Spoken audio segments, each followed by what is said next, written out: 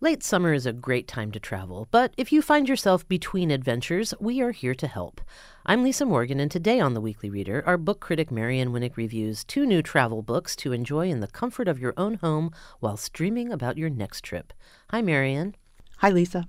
As one of my favorite travel writers, Geoff Dyer, put it in a recent article in Granta, any successful travel book should involve some kind of departure from previously visited ideas of the travel book. One could just delete the travel part altogether and say it's a great piece of writing. This certainly describes Dyer's own work, which is usually as funny as anything filed under humor and as culturally insightful as books that are considered criticism. In his 2016 collection, White Sands, he recounts experiences tracking Paul Gauguin's footsteps in Tahiti, a trip to Norway to see the Northern Lights, and pilgrimages to some of the great landmarks of the land art movement, the Lightning Field in western New Mexico and Spiral Jetty in Utah. I think my favorite chapter was called Forbidden City, set in Beijing, China, where Dyer was dying of boredom and heat exhaustion waiting for his tour guide right until she showed up. Then, as he writes, and as I could not help but copy out to have on hand permanently, quote, "Mornings like this prove that you really have to be mad ever to kill yourself. Contemplate it by all means, but never commit to it. Life can improve beyond recognition in the space of a moment."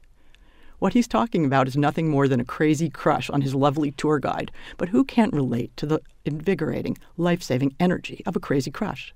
In the title essay, White Sands, Dyer and his wife pick up a hitchhiker. Then just a few miles later, as they are all chatting away, see the sign by the side of the road warning against picking up hitchhikers as there are prisons in the area.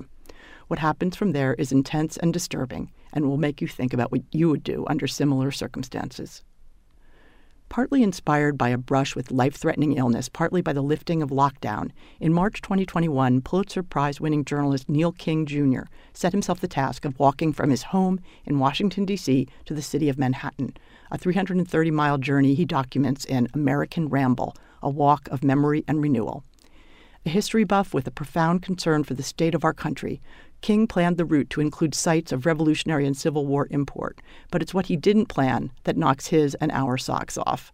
These include serendipitous encounters with unusual people and moments of sudden, intense epiphany occurring in situations ranging from listening to a Mennonite children's choir to exploring the wonders of a giant landfill in North Jersey.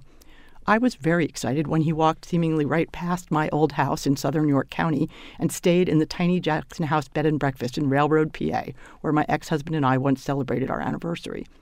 Even if he doesn't walk by your house, the book has special resonance for we who live in the area he rambled, usually plowing through on interstates and rarely having spiritual experiences on the Bayonne Bridge. In fact, one of the most challenging navigational problems of his journey is presented by the New Jersey Turnpike, and the answer, surprisingly, is a kayak.